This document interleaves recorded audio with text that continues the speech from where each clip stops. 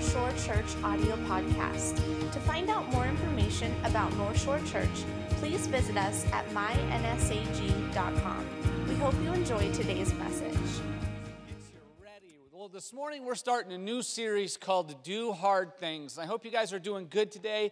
It is so good to see you. I want to take an opportunity right now to welcome all of our guests. If this is your first time, thank you for being here with us today. We love that you are here. If you have your Bibles, go ahead and open up to Matthew chapter 25. We're going to get there in just a second. But we are starting this series, Do Hard Things. And before we get into the message this morning, I think it's important for us to make a distinction between hard things and difficult things. Because sometimes the hard things and the difficult things are different. And hard things aren't always difficult things. Let me explain. Last year, when we were skiing, it was just a great time we had with family and friends, and the runs that we were going down were the greens, and you know my kids are little and we're going down the green runs, and those are the easiest ones. But the really cool thing about this particular year is that day, the 2 days that we were there was a high school ski meet, or I don't even know what you call it. What would you, like a ski races, something like that?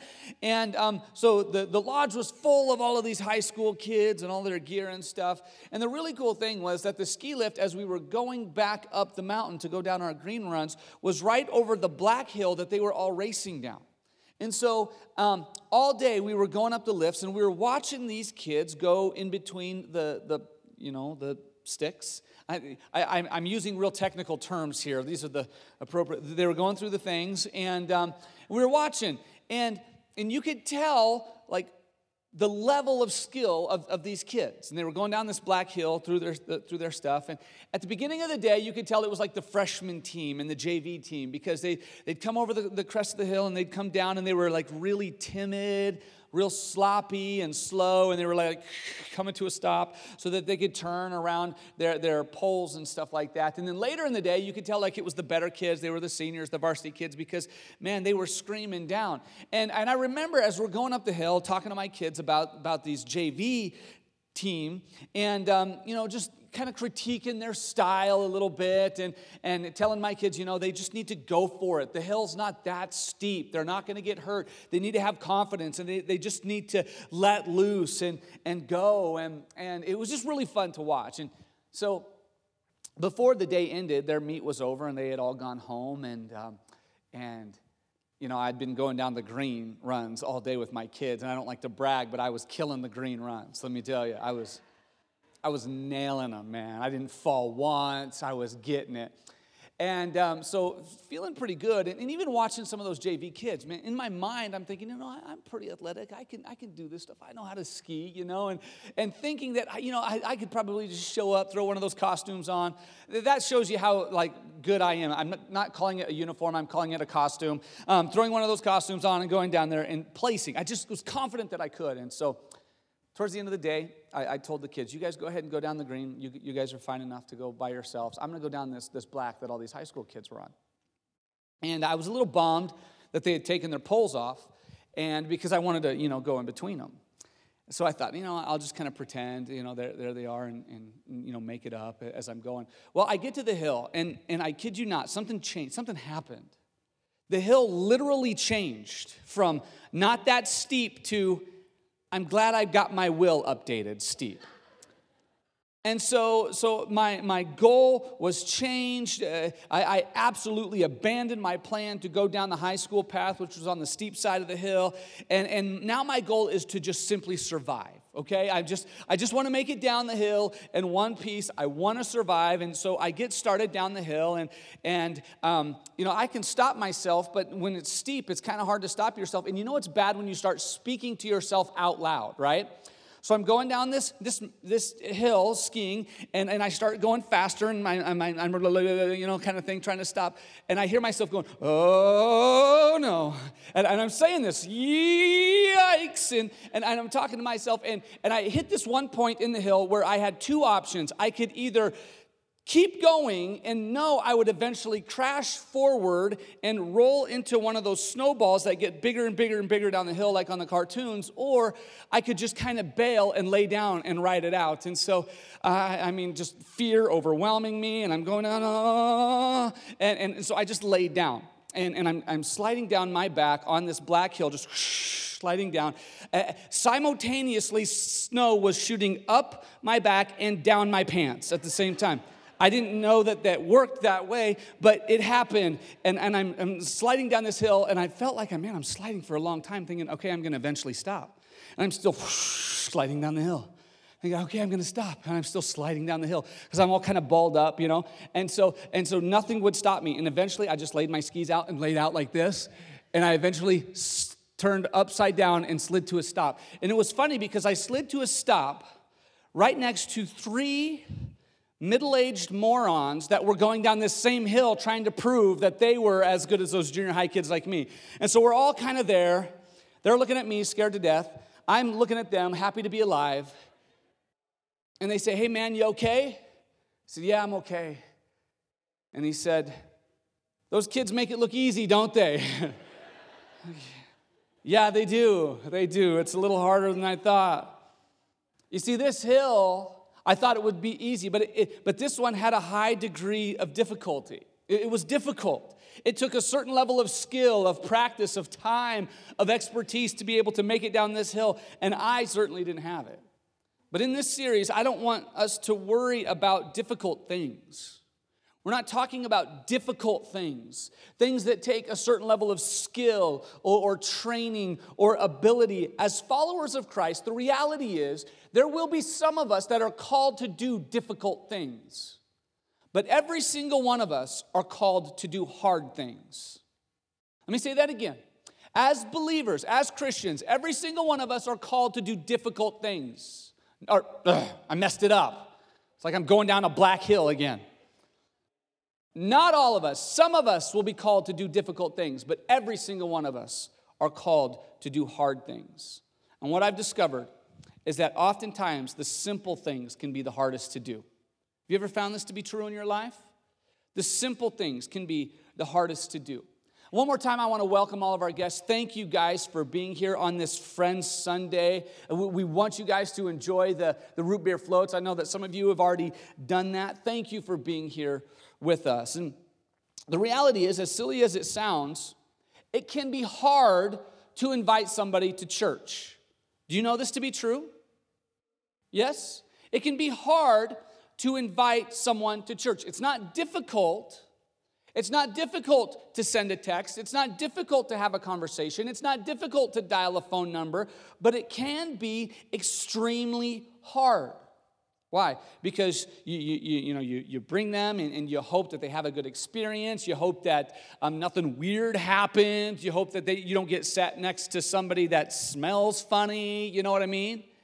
It can be hard inviting somebody to church. You're hoping that, Pastor Chris doesn't embarrass you up there. It can be hard inviting somebody to church. And so for those of you who brought a friend with you today, thank you, because you're already doing hard things. And so the message that I want to share with you specifically today is from Matthew 25. Many of you are already there. If you don't have a Bible, the scripture will be on the screen. And in this, I believe that Jesus identifies something that isn't overly difficult, but it can be extremely hard for us. He tells this parable in Matthew chapter 25, starting in verse 1. This is what he says. Then the kingdom of heaven will be like 10 bridesmaids who took their lamps and went to meet the bridegroom. 5 of them were foolish and 5 were wise. The 5 who were foolish didn't take enough olive oil for their lamps, but the other 5 were wise enough to take along extra oil. When the bridegroom was delayed, they all became drowsy and fell asleep. Some of you know this story, some of you don't. And so to make sure that we're all on the same page, let me give a little cultural context here to help us understand this picture a little bit better. In that day, weddings were, like they are today, very lavish and extravagant celebrations. There were many guests. There were lots of food.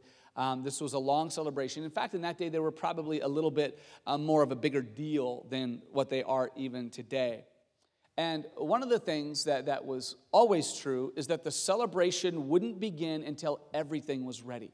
They wouldn't just start. They had to wait until absolutely everything was ready to go. And so what that meant is that sometimes the guests would arrive and they would have to wait. Sometimes they would wait a little while. Sometimes they would wait a long time. But nothing would start until absolutely everything was ready. So sometimes those guests would just have to wait for quite some time. Often the reason for the delay was that there would be last-minute negotiations between the groom and the in-laws about the terms of the marriage and kind of how those deals were done.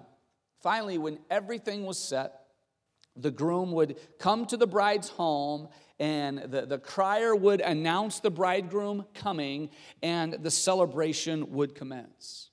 And so in this story of the bridesmaids, the 10 bridesmaids, the 5 foolish ones, and the 5 wise ones, the original hearers of this parable would have understood that these 10 women, these 10 bridesmaids, some of your translations say these 10 virgins, these 10 women that were a part of the celebration there, they had a special and specific part to play in this wedding celebration. Some suggest that maybe they were prepared to do some sort of a special dance with flaming torches, but most agree that their job, the job of these women, was to lead the wedding procession into the celebration, and then while there, allow their lamps that they're carrying to provide much needed light for the celebration that was going to go on well into the night, if not a couple of days. And so nothing about their job was overly difficult. Does that make sense? Now, nothing required a specific skill set or a specific talent. Nothing was overly difficult. And so in this story, for whatever reason, the groom was delayed. We don't know why. It doesn't matter. Perhaps the groom was waiting for the bride. Maybe the bride was taking a little bit longer than expected to get ready, to make herself ready. And let me just say this, to point to larger gospel implications in Scripture. Because what I want you to know, especially if this is your first time, whenever you read the Bible, there is a gospel message through every single verse of every single book, of every single, page on your Scripture. It all points to the gospel. And there's larger gospel implications in this picture of the 10 bridesmaids and the groom coming. Because the Bible often refers to the church as the bride of Christ. Listen, this is such an important application because it speaks of a relationship that is eternal and everlasting. And I love this song that we just sang a few moments ago, this Even So Come, where we declared, like a bride waiting for her groom. This is a very biblical song that we're singing. This is very theologically sound because Scripture often refers to the church as the bride of Christ. And in the end of time, this is going to culminate in the marriage supper of the Lamb. And so when we sing this, we are declaring that prophetic Scripture is going to come true in us. We, like a bride waiting for a groom, are waiting for you, Jesus, because you are the bridegroom that is going to come and receive the church, your bride, into this divine, great, eternal celebration. And so this has real gospel picture implications. And so the Bible often refers to the church as the bride of Christ. And oftentimes, because I've been in the church a long time, and I've thought this too, and I've heard enough people say this, oftentimes believers, people who have been getting ready for a long time, get frustrated. Why do we get frustrated? Because Jesus hasn't come back yet. Right? And we look around and we pull up Facebook and we turn on Fox News or CNN, whatever political party you're with, right? And we get frustrated. What's Jesus waiting for, right? Why doesn't he just come back? And why doesn't he just fix all of this? And why don't we just all go to heaven and forget about this? What is he waiting for? Well, because he is a good bridegroom, he's waiting for his bride to get ready. Listen to this. This is so good. He's waiting for his bride to get ready. 2 Peter chapter 3, verse 9 says this, the Lord isn't really being slow about his promises, because the people were complaining. And we're saying, how come he hasn't come back? How come he hasn't returned? He promised he would. How come where is he? We're waiting. The Lord isn't really being slow about his promises, as some people think. No, he is being patient for your sake. He doesn't want anyone to be destroyed, but wants everyone to repent. He's waiting for his bride to get ready. So in this parable, the girls are waiting. They would have turned their lamps low to conserve the oil as they're waiting, but the groom was taking longer than anyone expected, and the night was wearing on. The girls were getting tired, and eventually, Scripture tells us that they fell asleep. Verse 6, at midnight, they were roused by the shout. Look, the bridegroom is coming. And so there's this shout. The crier goes before him. The bridegroom is coming. Everybody, come out and let's meet him. Let's go. The celebration is getting ready to take place. Come on, take your places. Here we go. And again, another gospel picture in this is in Revelation chapter 19, verses 6 through 9. We're not going to read that, but if you want to write that down and look at it later and study how closely these images represent each other, because there is going to be a great loud voice and an invitation into the marriage supper of the Lamb. It is so good to see yourself in Scripture and what is coming, and knowing that the bridegroom is coming back for us. That's good news, amen? And so there's this great shout. The bridegroom is coming. So these 10 women, they hop up. They're a little disoriented. You know, you've probably been woken up at like midnight or 3 a.m. by your kids, and you're disoriented. You don't know what's going on. You know what I'm talking about? I'll never forget a couple years ago. It's been several years now. Man, my kids are getting old. But my oldest, man, he had a bad habit of coming in and saying something to me and just disappearing. And one night, I was dead asleep. It was like 3 a.m. He comes in. He leans right over my side of the bed. He gets right in my face. We're like nose to nose. And he taps me on the head. He said, Daddy, I can't go to sleep. And then he gets up and he just walks out like a ninja, just disappears. That's one of those things that you get like scared awake. You know what I'm talking about? And I look around and I'm like, was that Abram? Was that a ghost? Like, am I dreaming? And I go back downstairs and I kind of find him. And I said, man, what are you doing? He said, I can't go to sleep. Well, I said, well, don't come in here and tap me on the head and then leave. I don't know what's going on, man. Like, what's your problem? But it was one of those things where they get aroused. They get scared awake and they pop up and they're caught a little off guard. They're like, oh no, I didn't mean to fall asleep. How long was I sleeping? This isn't good. Verse 7, all the bridesmaids got up and prepared their lamps. Then the 5 foolish ones asked the others, please give us some of your oil because our lamps are going out. So they've all fallen asleep. They all pop up. Okay, here we go. They turn up the oil and they realize that they're almost out. They realize that they can't do what they have been chosen to do. They realize that their one job, their one duty, they're not able to do. And so they desperately go to these other women who have some excess oil and they say, ladies, we need some of your oil. Verse 9, but the others replied, we don't have enough for all of us. Go to a shop and buy some for yourselves. Because you see, their oil was getting low too, and so they needed all of their reserves to perform the duties that they were called to do. And so for these 5 foolish women, the fact that they weren't ready was an absolute disaster for them. They had one job. It wasn't a difficult one. They had to provide light. One job, and they weren't ready for it. But see, sometimes staying ready for the groom can be harder than you initially thought. Listen to me, if you're a believer in this place, sometimes staying ready for the groom can be harder than you initially thought. Their job was to stay ready, to provide light for the feast, and now they didn't have any oil. The other girls couldn't spare theirs. There was no borrowing oil because they wouldn't have had enough for their jobs either, so their only option was to go to a store in the middle of the night and buy more oil, which was a very, very difficult, near impossible thing. But again, I think that it's important to realize that God rarely asks us to do difficult things.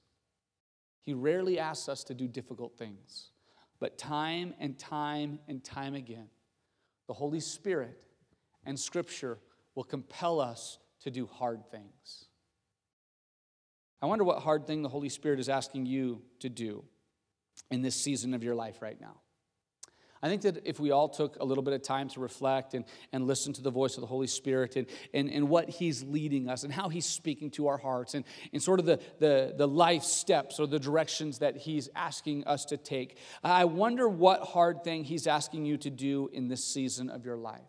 Not overly difficult, but extremely hard. It probably doesn't require a special skill. It probably doesn't mean that you need a special or unique talent. He's asking you to do hard things.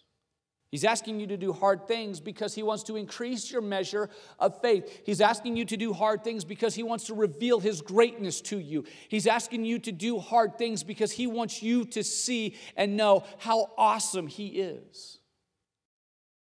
Verse 10, but while they were gone to buy oil, these 5 foolish bridesmaids, the bridegroom came, then those who were ready, and I want you to see this, those who were ready went in with him to the marriage feast, and the door was locked. Later, when the other 5 bridesmaids returned, they stood outside calling, Lord, Lord, open the door for us. Verse 12, but he called back, believe me, I don't know you.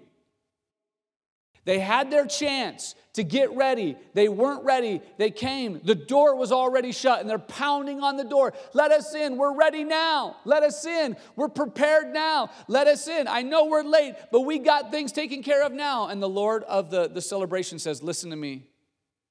I don't know you. You are not welcome here anymore. And then Jesus explains the parable, which isn't always the case, but He doesn't want them to miss the point. Verse 13, this is what Jesus says. So you too must keep watch. So you too must remain ready, for you do not know the day or the hour of my return. And I know that God may be speaking to your heart about something specific here this morning, but I believe that there's a lesson within this text for the church today. And I want you to see this. I want you to hear what Jesus is saying. And I think it's important that we all grasp this together. And I don't want to upset anyone or weird anyone out or think, wow, Chris, you're talking about the Lord's return on this guest day where you're bringing new people in. Maybe you should have chosen a different topic. Listen, I believe that there is a sense of urgency in the church today that we need to let people know that it is time for us to get ready. It's just time. It's time for us to quit playing games. It's time for us to quit being lazy in our relationship with Jesus. It's time for us to prepare ourselves to get ready and stay ready. And I believe what Jesus is saying in this is what He's saying. It's very clear. He's saying, I'm coming back, so get ready. I believe He's also saying, I'm coming back, so stay ready. Stay ready. It isn't enough to get ready. We must actively stay ready. It's not a difficult thing, but it can be extremely hard because it seems that the universe, the entire universe, is actively fighting against this. Let me show you what I mean. I came across this article the other day. I want to share a portion of it that I think will help explain what I mean. It was an article talking about thermodynamics. Pretty impressive, right? I'm reading articles about thermodynamics. And this is what it says. It says the second law of thermodynamics states that the entropy of a closed system will never decrease. Raise your hand if you understand what that means. One of you. And me, of course. I obviously know what it means, right? Let me read that again. The second law of thermodynamics states that the entropy of a closed system will never decrease. I had no clue what that means, and so I had to go on. And to understand this, we first have to understand what the word entropy means. Entropy means the gradual decline into disorder. So we could say it like this. The second law of thermodynamics states that the gradual decline into disorder of a closed system will never decrease. Some of you are still like, man, I'm not following. Let me say it a simpler way yet. Without effort, things will decay. Make sense? Without effort, things will decay. Some examples. If you build a sandcastle, you go to the beach, you build a sandcastle. It's nice, it's big, it's got the windows and the towers and everything. You go away for a couple days. Even if nobody touches that sandcastle, you come back a couple days later. What happens to that sandcastle? It's eroded, right? And maybe it's not washed completely away, but it's eroded. It's not as sharp. Some of the little particles of sand have washed away or blown away. It's different. It is beginning to decay. It has begun to erode. That's the second law of thermodynamics. You plant a garden. You lay down some nice, green, perfect, beautiful sod. And the only thing you do to maintain that is water it and mow it. What's going to happen? Weeds are going to grow. Dandelions are going to come in. If you're not doing anything else to maintain that garden, it's going to be overrun with weeds. That's the second law of thermodynamics. Without effort, things will begin to decay. You marry that gorgeous man or that beautiful woman, and then never again do you put any work or effort into maintaining the strength or the health of that relationship. What's going to happen to that marriage? You're going to grow apart. It's going to decay. The relationship is going to erode. You're going to end in divorce. It's the second law of thermodynamics. Being real in your relationship. Listen, I had this thought this week, and I want you to hear this. I do doesn't mean I'm done. Okay? I do doesn't mean I'm done. As a parent, sometimes you get fed up with your children's room. Anybody walk into your kid's room and you're just like, I am about to lose my mind. Anybody here? It's happened before, right? So you walk into your children's room and in a fit of parental rage, like you just can't take it anymore, you throw everything out of the room, right? All the toys, all the clothes, all the shoes, all the ball, everything you just throw out of the room. You're like, we are going to clean this room. And for the next 2 hours, you're angry cleaning. You know what I mean? This is how you fold. This is how the drawers are supposed to look like. This is where the books go. Come on, somebody. You know what I'm talking about, right?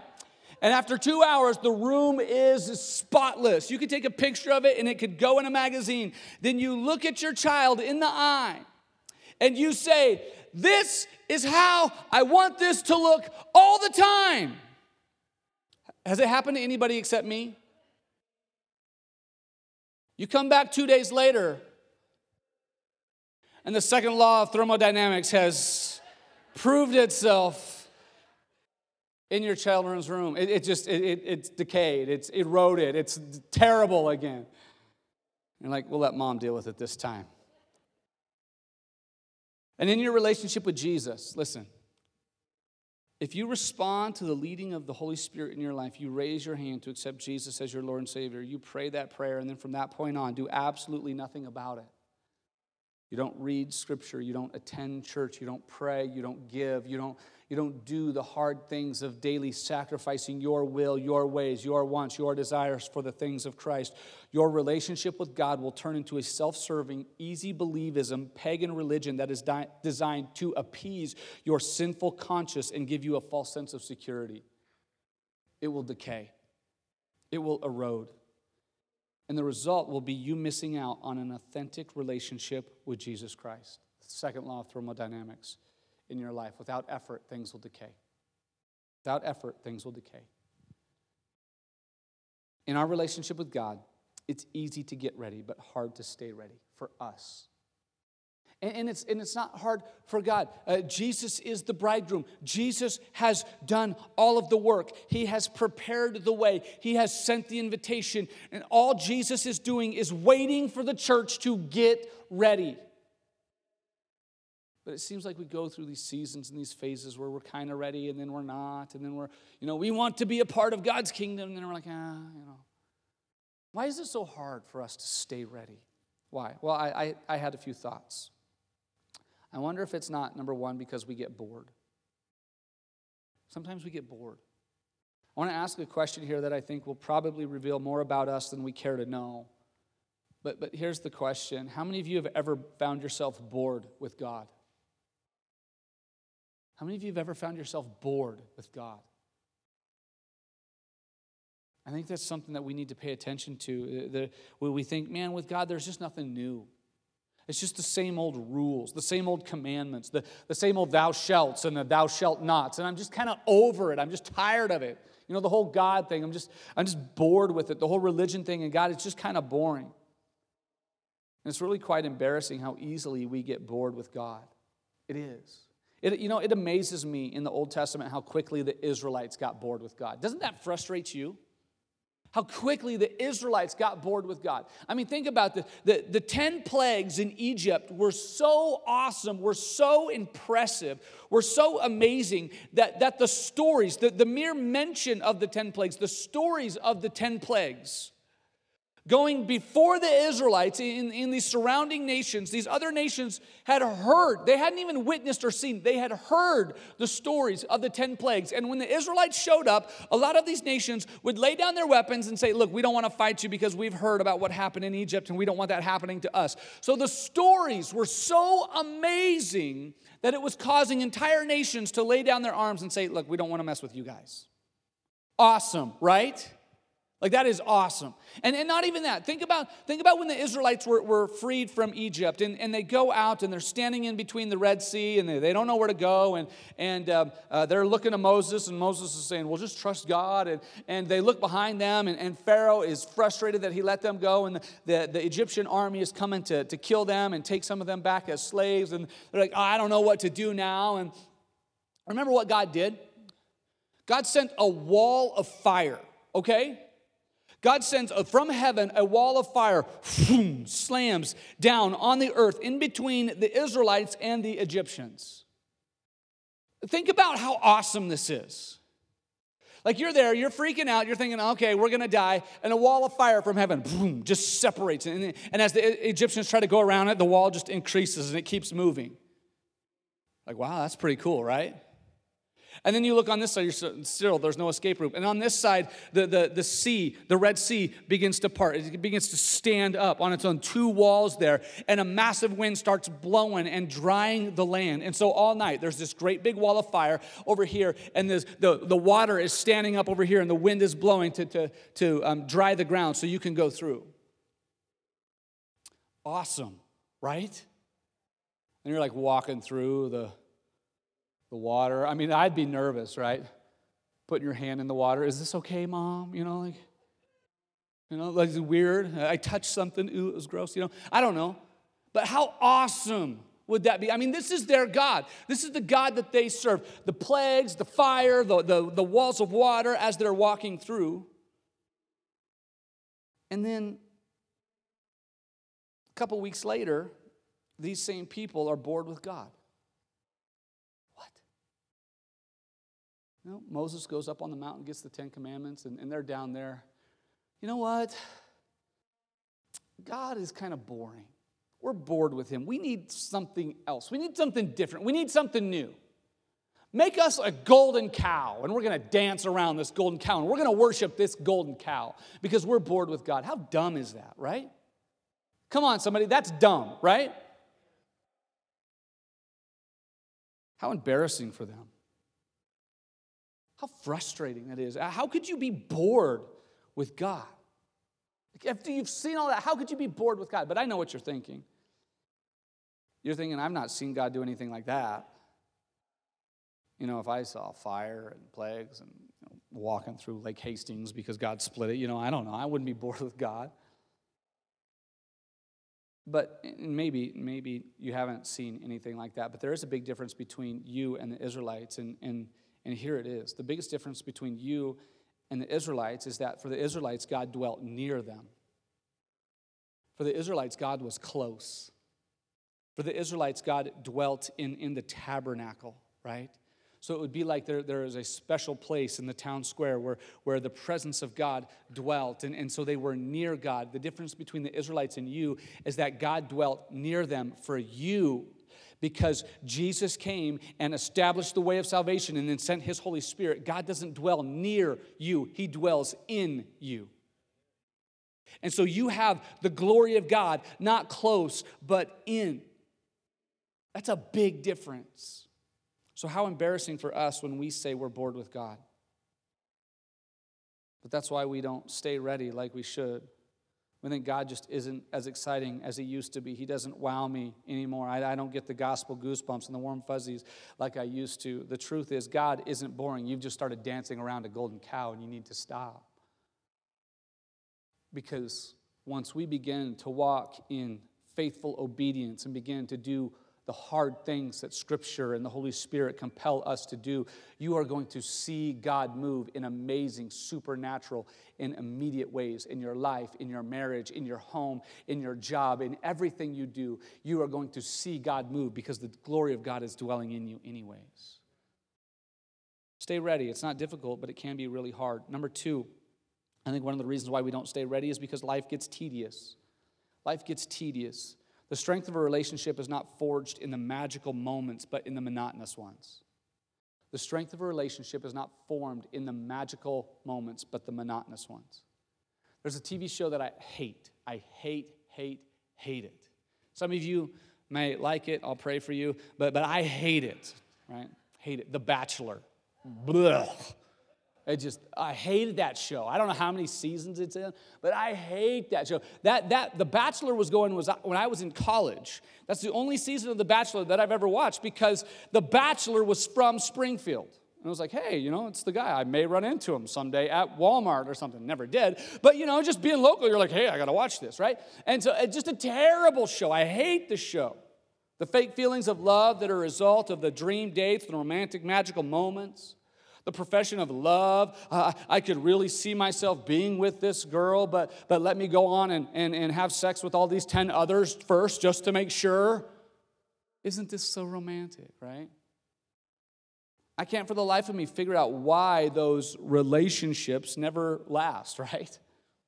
Because the strength of a relationship is not forged in the magical moments, but the monotonous ones.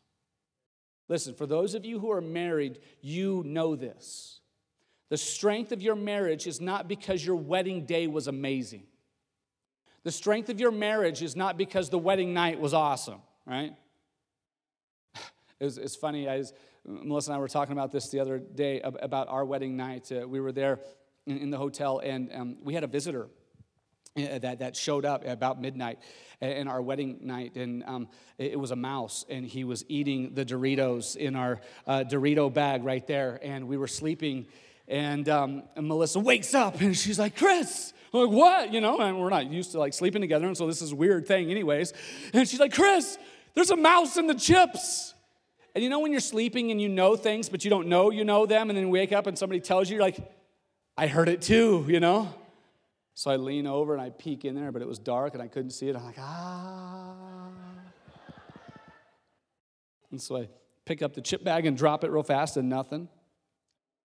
I reach over, I pick up the chip bag a little higher and then drop it again, I wanted to show Melissa that she was safe with me, being well protected, sort of thing. And I pick it up and I drop it a little higher, and then we hear this around the chip bag, and then Mighty Mouse, he flew, jumped out of the bag, flew there, landed on the carpet, and ran out of the room. And we're like, and Melissa made me call the front desk and said, there's a mouse in our room.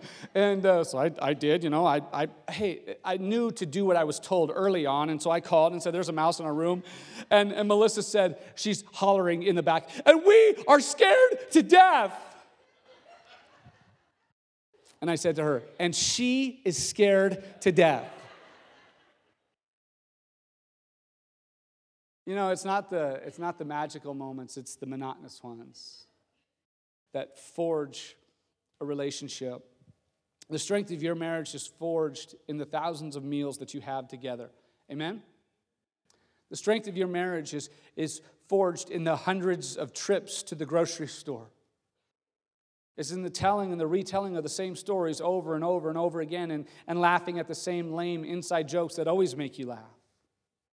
The highlights are good, but the tedious is where real intimacy is found. Man, this is so good. The tedious, the monotonous, the same thing over and over again is where real intimacy is found. And too many times we think that reading the Bible is tedious. Listen. We think that praying is tedious. We think that church is tedious. And all we want is the magical, warm, fuzzy feelings. But that's not where we learn to hear the voice of God. It's not in those highlight moments where we discover the character of God.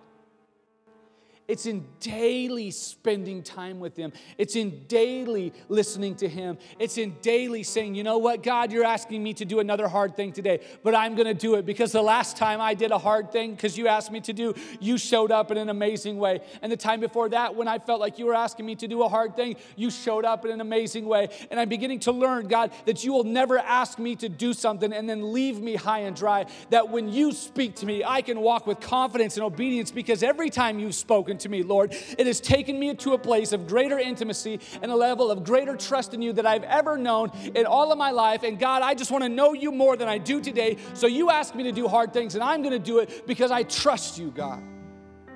And it's in the tedious, it's in the monotonous, it's in the everyday spending that time with God. It's in listening to His voice. It's in strengthening those spiritual faith muscles and saying, yes, I'm scared, God. And yes, I don't think I can do this on my own. And yes, I'm afraid that if I do this, I will fail. But I trust you more than that, so I'm going to go ahead and do it. Man, you live like that, you'll never be bored with God. You'll never be bored with God.